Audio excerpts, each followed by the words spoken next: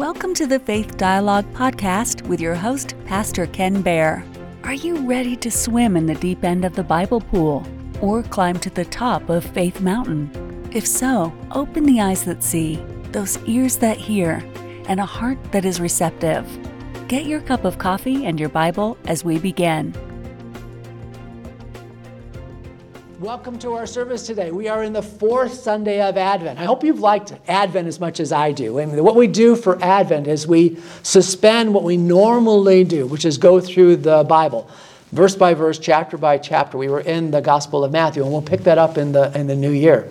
But for the last 4 weeks, we were able to focus on different themes, the different themes typically associated with Advent. We had hope, and then we followed that with love, joy, and then peace. My sermon today is on peace. It's entitled, Jesus Our Peace. And our scripture today is from Paul's letter to the Ephesians, chapter 2, verses 14 through 18, which you're probably going to be pretty familiar with that verse. So if you've joined us with the last 4 weeks, we took a deep dive on each one of these.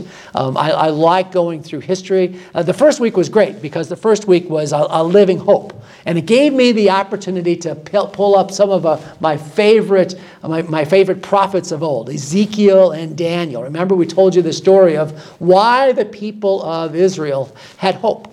Why did they have hope? Well, they knew that there was a promise of a Messiah. There was a promise of Messiah, but that promise had gone back literally thousands of years.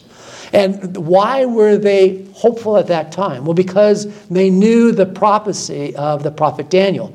Daniel had interpreted Nebuchadnezzar's dream. Nebuchadnezzar had seen this dream. In fact, he gave him what the dream was, remember? And this dream was this large statue, and it had a head of gold and arms of silver and a belly of brass and then legs of iron. And Daniel explained to him that it was starting with him, the king of Babylon, the head of gold. It would be successive kingdoms until finally the kingdom of God would come and establish rule on the earth. So they were looking for these successive kingdoms. And they'd already gone, they saw Medes and the Persians come in and unseat Nebuchadnezzar and the rest of his people in Babylon. And then the Greeks came in. In fact, by the time of Jesus, they all spoke Greek there. Everything was Greek because the Greeks had been in charge of Rome, of Palestine for 300 years. But the Romans were now in. This was the fourth kingdom. And they knew that despite the oppression that the Romans brought, that also brought an end to these four kingdoms, that soon the Messiah would come. And the Messiah would be the King of Kings and the Lord of Lords. So they were looking forward to it. That was that first week. Now the second week, our focus for Advent was on the love of the Father. I love that. We talked a little bit about 1 John 3. We talked about the good Father, the Father that seeks the lost, raises the dead, welcomes the prodigal son, forgives the sinner. This is the Father that sent his Son who gives sight to the blind and promises his children they'll be with him forever. What a wonderful hope. That's the hope that's contained in Jesus. We talked about the missionary couple. Remember, we had Sergei and his wife Victoria and the 3 kids talking about as missionaries how they take the love of Jesus into their own country and establish churches and teach people about Jesus. It's been going on for 2,000 years, isn't it? Don't you love missionaries that do that? Last week we had fun because we talked about the joy of the Lord. We talked about how the announcement of the angels brought joy. And remember, we said that joy is not just happiness, it's an inner joy. And truly, the joy that comes from the Lord, remember I gave you a definition. Remember the definition? We said that the joy of the Lord was actually the revelation of the purposes and the presence of God. The revelation of the purposes and the presence of God. And if you think about joy, and you think about the things that truly bring you joy, they're likely associated with the purposes and the presence of God, because that's the joy that nobody can take away from you. Regardless of your circumstances, regardless if you're here and you're in the hospital, or regardless of what happens if you have a death in the family, nobody can take your joy, because that joy is from the Lord. And we know that all true joy comes from the Lord. So today our focus is on peace. And it's not just any peace. I could have called it the peace of Christ. I could have called it the peace that brings happiness or whatever, but I called it Jesus, our peace. Because this peace has a name. And that name is actually Jesus. One of the best messianic prophecies in the Bible we read earlier, the book of Isaiah, but it bears reminding again because it has this idea of the peace. It says, "For unto us a child is born, unto us a son is given, and the government will be upon his shoulders, and he will be called Wonderful, Counselor, Mighty God, Everlasting Father, Prince of Peace." Thelma read that for us earlier. While Jesus is the Prince of Peace, we mistakenly sometimes think that the peace that he brings or the peace that it speaks about is simply the absence of aggression or the absence of war. So the history of the world is full of aggression and war, cities against cities and countries against countries and nations against nations. And we've seen that in our lifetime. There's always wars and aggression going on. But actually, this peace is beyond that. It means that as well. But at the same time, the peace that Jesus brings is more of an internal peace. And it's actually between man and God. Man and God. So as I mentioned earlier, my sermon is the peace of Christ. I'm sorry, the Jesus our peace. Our scripture today is out of the book of Ephesians, but I'm going to add verse 13. I started as verse 14 in your bulletin, but 13, you'll see why I had to add it. It was just so good. It says, "But now in Christ Jesus, you who were once far off have been brought near by the blood of Christ. For he himself is our peace, who has made both one and has broken down the middle wall of separation, having abolished in his flesh the enmity, that is, the law of commandments contained in ordinances, so as to create in himself one new man from the two, thus making peace, that he might reconcile them both to God in one body through the cross, thereby putting to death the enmity. And he came and preached peace to you who were far off and to those who were near. For through him we both have access by one Spirit to the Father." To the Father. So we're going to do what we normally do. We're going to take this one verse at a time because there's so much there. We've got to slow down, just like we do for Advent. We slow down at Advent to be able to appreciate Christmas. We slow down the Scripture to be able to appreciate all that it says to us. Paul says something very, very key. He says, But now in Christ Jesus, you who once were far off have been brought near by the blood of Christ." By saying "but now," he means that there's something that has changed.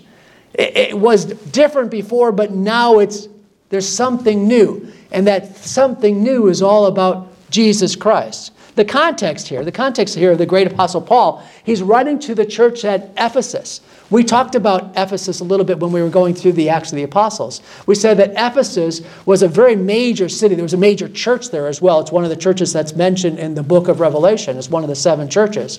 But it was a major city in the Roman Empire. And it was a Greek city. And they had Greek gods, Greek gods. And they had Dinah, and the Greek goddess Diana. The Roman name for that god was Artemis. And remember when Paul was in Ephesus, there was a riot because he was teaching about this new God, and Jesus Christ. And the people said that he's destroying our silver works because nobody's buying silver anymore that we're making for the goddess Diana, And they're yelling through the story, "Great is goddess Diana, great is the goddess Diana." This was Ephesus. And the people in Ephesus were far off. They were far separated from God. You see, there were people that knew the Jewish people, but the only way for them to be closer to God was to convert to Judaism. And quite frankly, a lot of the Jews weren't really anxious about having a lot of people convert to Judaism. They liked having God kind of to themselves. So these people in Ephesus were far off.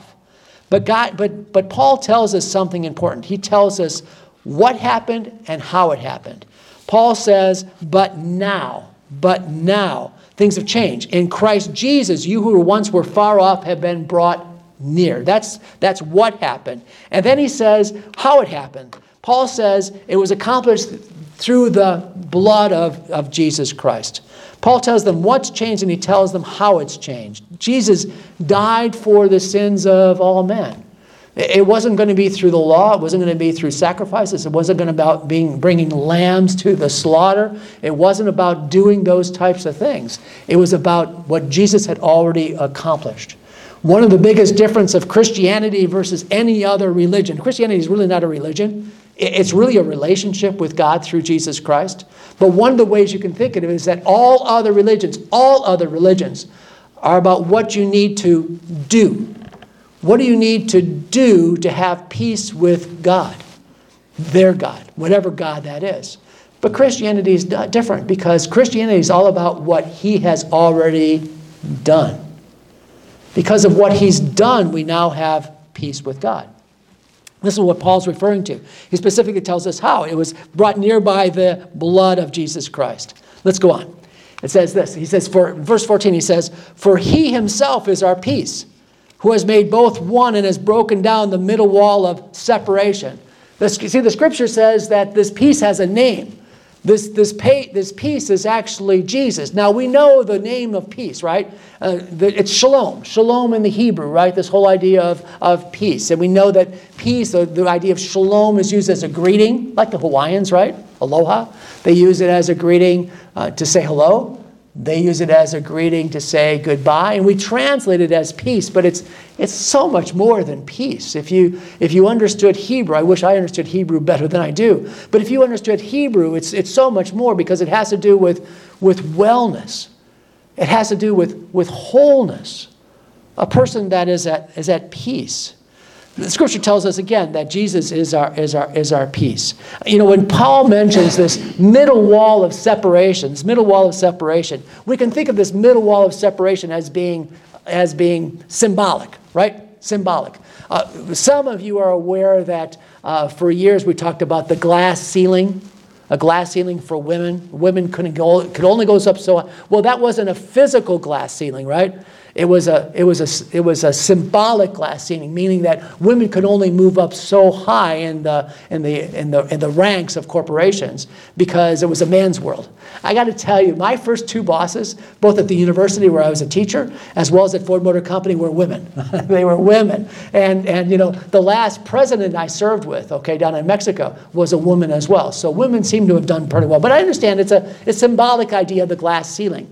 Well, it is true that there was a wall of separation between us and God that was kind of symbolic, but there was also a physical wall. I showed you this last year, but it was so good I had to do it again.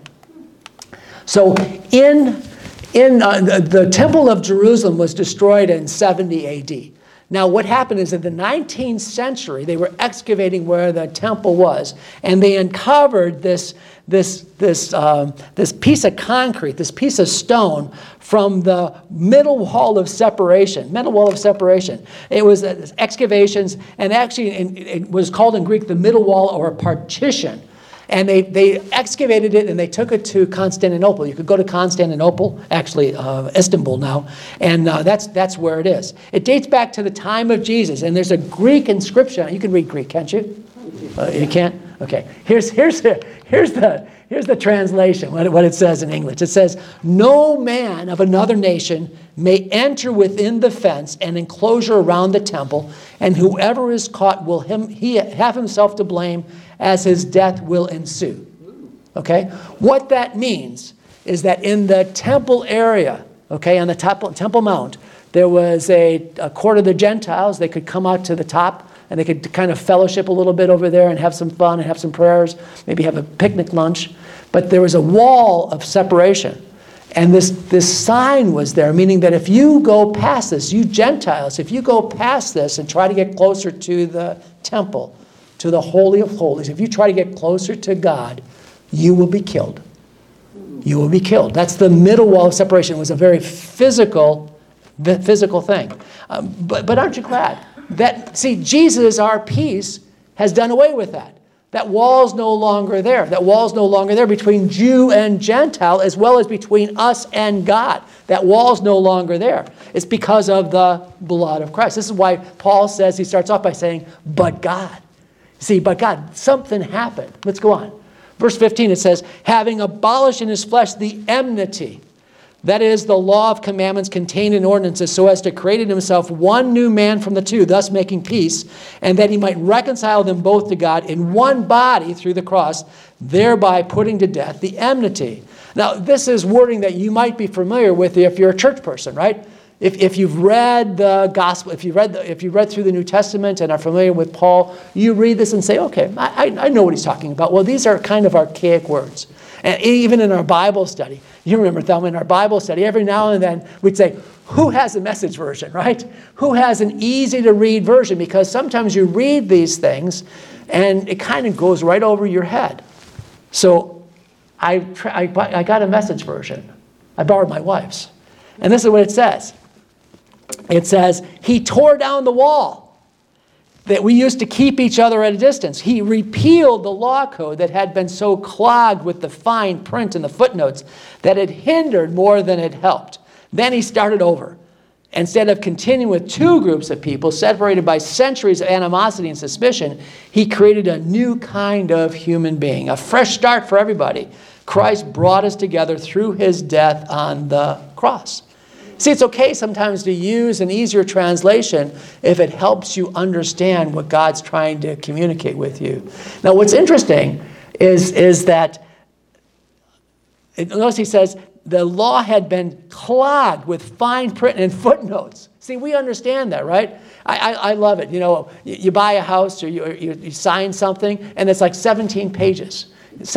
Nobody's going to read 17 pages, you know, and it's all full of fine print and something like that. But we sign it anyway, right? We sign it anyway because we want what it's supposedly providing for us. Well, that was the issue with the law. Sometimes you don't realize what's in the law, but really all the law was doing was keeping us separated from God. You know, I remember very distinctly when I first became a believer, when I was born again. You know, I pulled over the side of the road and I said the sinner's prayer and I believed, and it really changed my life. And as I started reading the Bible, I started realizing how sinful I actually had been. There were so many things in my life that I thought I was justified at doing. You know, I felt if somebody hurt me, I could hurt them, right? It's an eye and eye for a tooth for a tooth. I felt I was justified in keeping my anger.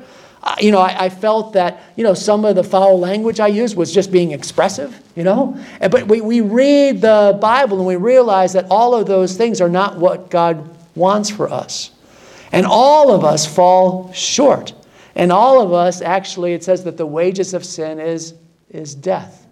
But Christ paid the price for the forgiveness of our sins. And as a result, we now have peace with God because it's Jesus who is our peace. That was the original one. Notice that Jesus accomplished all this. Jesus fulfilled the law. And notice it doesn't say that Jesus started the church. What he said is he took the two groups, and out of the two groups, one became Jews and Gentiles, believers and pagans. We came as one new group. You know, sometimes living in the United States, sometimes we forget what it's like to have animosity one group to another. Now, I realize that if you turn on the news, and I don't recommend you do, if you turn on the news at night, they're going to be talking about, you know, some hate crime or some group of people that are being discriminated against and stuff like that. But at the same, and God bless them, I understand that still happens, but aren't you glad we live in the United States of America, where we have a melting pot. We have multiple languages, multiple people, multiple nationalities, all living together in harmony. As I mentioned before, you know, when I was working, a female was my first boss. We don't have the caste systems. We don't have that kind of discrimination here. There's still so many, the equality of opportunity is still there for so many of us. But that's not true for much of the world. You know, it wasn't just the Jews. We know that the Jews hated, right? Who? The Samaritans, right? They called them dogs. They hated the Samaritans. Jesus twice used parables about the Samaritans, used the Samaritans as an example in order to shame the Jews, okay, because they hated the Samaritans. His very first time that he ever told anybody who he was the woman at the well, which is a Samaritan woman. So Jesus was already crossing that divide, but the Jews hated the Samaritans. And it's okay because the Samaritans hated the Jews. You know, to the Jews, you were either a Jew or a Gentile, okay? It was only two classes of people. And they weren't the only ones that did it. The Greeks did it as well. You know, to the Greeks thought themselves as being so superior. So you were either a Greek or a barbarian, A barbarian, right? You're either a Greek or a barbarian. This is done almost in every nationality, almost every culture, even China. I found out that the word China, supposedly in ancient Middle Chinese language, actually means the middle people, meaning that they were close to the middle of the earth and everybody else was strangers. Everybody else was outside of China, were not Chinese, so it was like us and them. And many organizations and many people did that. People hate each other, but Jesus is our peace. And the early church exemplified this in such a great way. Here's a little history for you. The early Christians didn't think of themselves as Jews or Gentiles. They considered themselves actually a third race. And I got this from an organization called Seedbed, which is an organization that provides little cliff notes like this to pastors to make us sound smart. But basically it says this. It said, the Greco-Roman culture with its gods and goddesses was the first race. The Jewish people with their one God was the second race. The Christians who had a one God yet spoke of more than one divine person, who did not belong to any single region, territory, language, or culture, they were the third race. Now, it wasn't so much how they called themselves, it's how they acted. Because for the Christian, especially in the early centuries, the first and second century, it was no longer Jew and Gentile. It was no longer slave and free, rich or poor, male and female. They were one. And it got worse because the Christians believed that so much that they started doing everything together. They started having meals together. They started greeting each other with a holy kiss. They started working together. They raised their children together. They took care of each other. Heavens, they actually started marrying each other, okay? And bearing each other.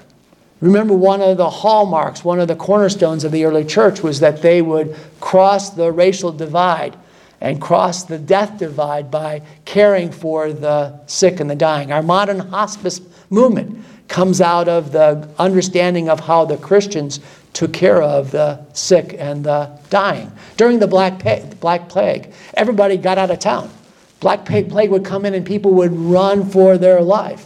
The people that were left behind died in the streets and nobody was there to bury them. But the Christians stayed behind and the Christians took care of them. Our modern funerals, our modern understanding of an undertaker and our funeral services come from that. Paul wrote in Colossians chapter 3, verse 1, there is no longer Greek nor Jew, circumcised or uncircumcised, barbarian, Scythian, slave or free, but Christ is all and in all. That's Colossians chapter 3. Here's another piece of history. You like history? You like it? I love history. For the first 200 years, the Christians typically addressed each other by their first names. First names. Brother Ken, Brother Saul, Brother Barnabas, Sister Margaret. And you know why that was? I'm glad you asked. The working classes, their last names were often trade names. So, for example, our words today in English like Miller, Tanner, Smith, and Cooper all come from trades. Flour grinders, leather tanners, metal smiths, and barrel makers, which were called coopers. So the middle classes, the working classes, their last name was often associated with their trade. Not true for the aristocrats. The aristocrats had partisan names. These were names that the kings often had. Antonia, Cornelia, Juliana, Hortia. Okay, those were the last names of the rich and the famous. Christians decided that they weren't going to use the last names. They were going to use the first names because the last names kind of separated them into classes. So they called them each other by their first names, often with brother or sister. In fact, what the article said is that the reason we call our first names our Christian name comes from that tradition. Our Christian name is the name that Christians call each other by their first names. Isn't that cool? Yes. I found that was really interesting. Here was a classless, raceless society where all social distinctions were erased. However, and nevertheless, it's true that most Christians came in from very humble backgrounds. It was often the slaves, it was often the working class, the underclass, the underbelly of the pagan world that came to Christ. But in their minds, Jew and Gentile, slave and free, rich and poor no longer existed. They were all part of the same family because exactly what Paul had said, that there was no longer two, but one. And Christ was our peace. He had made peace between the two. Paul closes this section with these words. He says, and he, that's Jesus, came and preached peace to you who were far off and those who were near. For through him we both have access to one Spirit, to the Father. You know, we talked about the Hebrew word shalom a little bit. The Greek word is very similar. It's eirene. Eirene is the Greek word. And it means a lot the same. It's very similar to the word shalom. It means just more than the absence of aggression or absence of war. It has to do with wholeness. In fact, the word is actually a compound word, ario, which is to join or bind together. So if you take two things and you put them together, the Greek word there is to ario them, to bind them together. That's where this word of peace comes from. It literally pictures the binding or joining together again of that which had been separated or divided. A meaning conveying by the common expression we use today. Oh, by the way, if somebody's at peace today, what do we say? We say they have it all together. Is that something? They have it all. We have it all together. That's the idea, the meaning of peace. Now, it follows that peace is the opposite or division of dissension. Peace as a state of harmony, which actually, when you think about it, harmony is the opposite of war. So it does have that connotation of aggression. Peace was used as a greeting or farewell. That's why people would say peace unto you. In fact, some of you come from liturgical churches. We're halfway through the church service. You would stop for a minute and you would say the peace of Christ or peace be with you. That's a Christian tradition that goes all the way back to the very verses and scriptures we read. Again, this corresponds with the Hebrew word shalom, which means wholeness or completeness. By the way, Deuteronomy 25:15 talks about a stone used as a weight, and it uses the word shalom, meaning that it should be whole, not a piece, but a whole. The same word is used in Ecclesiastes chapter 3, verse 8. There's a time for war and a time for shalom, a time for shalom. So let's finish up. Jesus, our peace. Jesus spoke of this in his prayer in John 17. You probably know the prayer. This is actually the Lord's Prayer. We think of the Lord's Prayer as the Our Father, but actually the prayer that Jesus prayed in John 17 is how the Lord prayed. And this is what he prayed. He says, my prayer, this is the Lord's Prayer, is not for them alone. Before this, he was praying for the apostles and the disciples. I pray also for those who will believe in me through their message. That's us. That all of them may be one, Father, just as you are in me and I in you, may they also be in us, so that the world may believe that you have sent me. I have given them the glory that you gave me, that they may be one as we are. You see, Jesus is praying that just as he is one with the Father, we have that same kind of oneness between us. We think of the Father, Son, and Holy Spirit as one God. Jesus wants us to think of ourselves as one people. One people, that close. John 17:23 is the next verse. John 17:23 says, I and them and you and me, so that they may be brought to complete unity. Then the world will know that you have sent me and have loved them even as you have loved me. Father, I want those you have given me to be with me where I am, and to see my glory, the glory you have given me because you loved me before the creation of the world. Jesus, our peace. This is exactly what Jesus is praying for. Not only would we have peace with God, but we would also have peace with each other. That's the thing that makes us whole. And notice John 17:23. This, by the way, is our key verse for our ministry, Faith Dialogue. My wife and I started Faith Dialogue 6-7 years ago, and we started it based on this verse, 17:23. I and them and you and me, that they may be brought to complete unity. Then the world will know that you sent me and have loved them even as you have loved me. You see, the early Greeks and the early Romans, when they saw the Christians getting together and crossing these lines that separated people, rich from poor and slave from free and male from female, when they saw that they had everything in common, that they loved each other, it indicated to them that there was something special about them. And that's what Jesus is saying. Then they will know that you have sent me. This has always been the heart of our ministry. I tell people that here at the Windsor, we are Celebrate Seniors, with just another name. It's just a part of Faith Dialogue. We call it Celebrate Seniors because it makes more sense, since we're in a senior residential facility. But the heart of our ministry has always been non-denominational. And it's not non-denominational because we know some of you are Presbyterian and some of you are Catholic and some of you are Methodist and Pentecostal. I'm looking at some of you and Baptist. I mean, I know some of you in the areas you come from. And the idea is we don't call ourselves non-denominational because you are different denominations. You've been listening to Faith Dialogue with Pastor Ken Baer, recorded live at Celebrate Seniors, a ministry of Faith Dialogue. You can listen to or watch all of the recordings at Faith Dialogue by going to www.faithdialogue.org.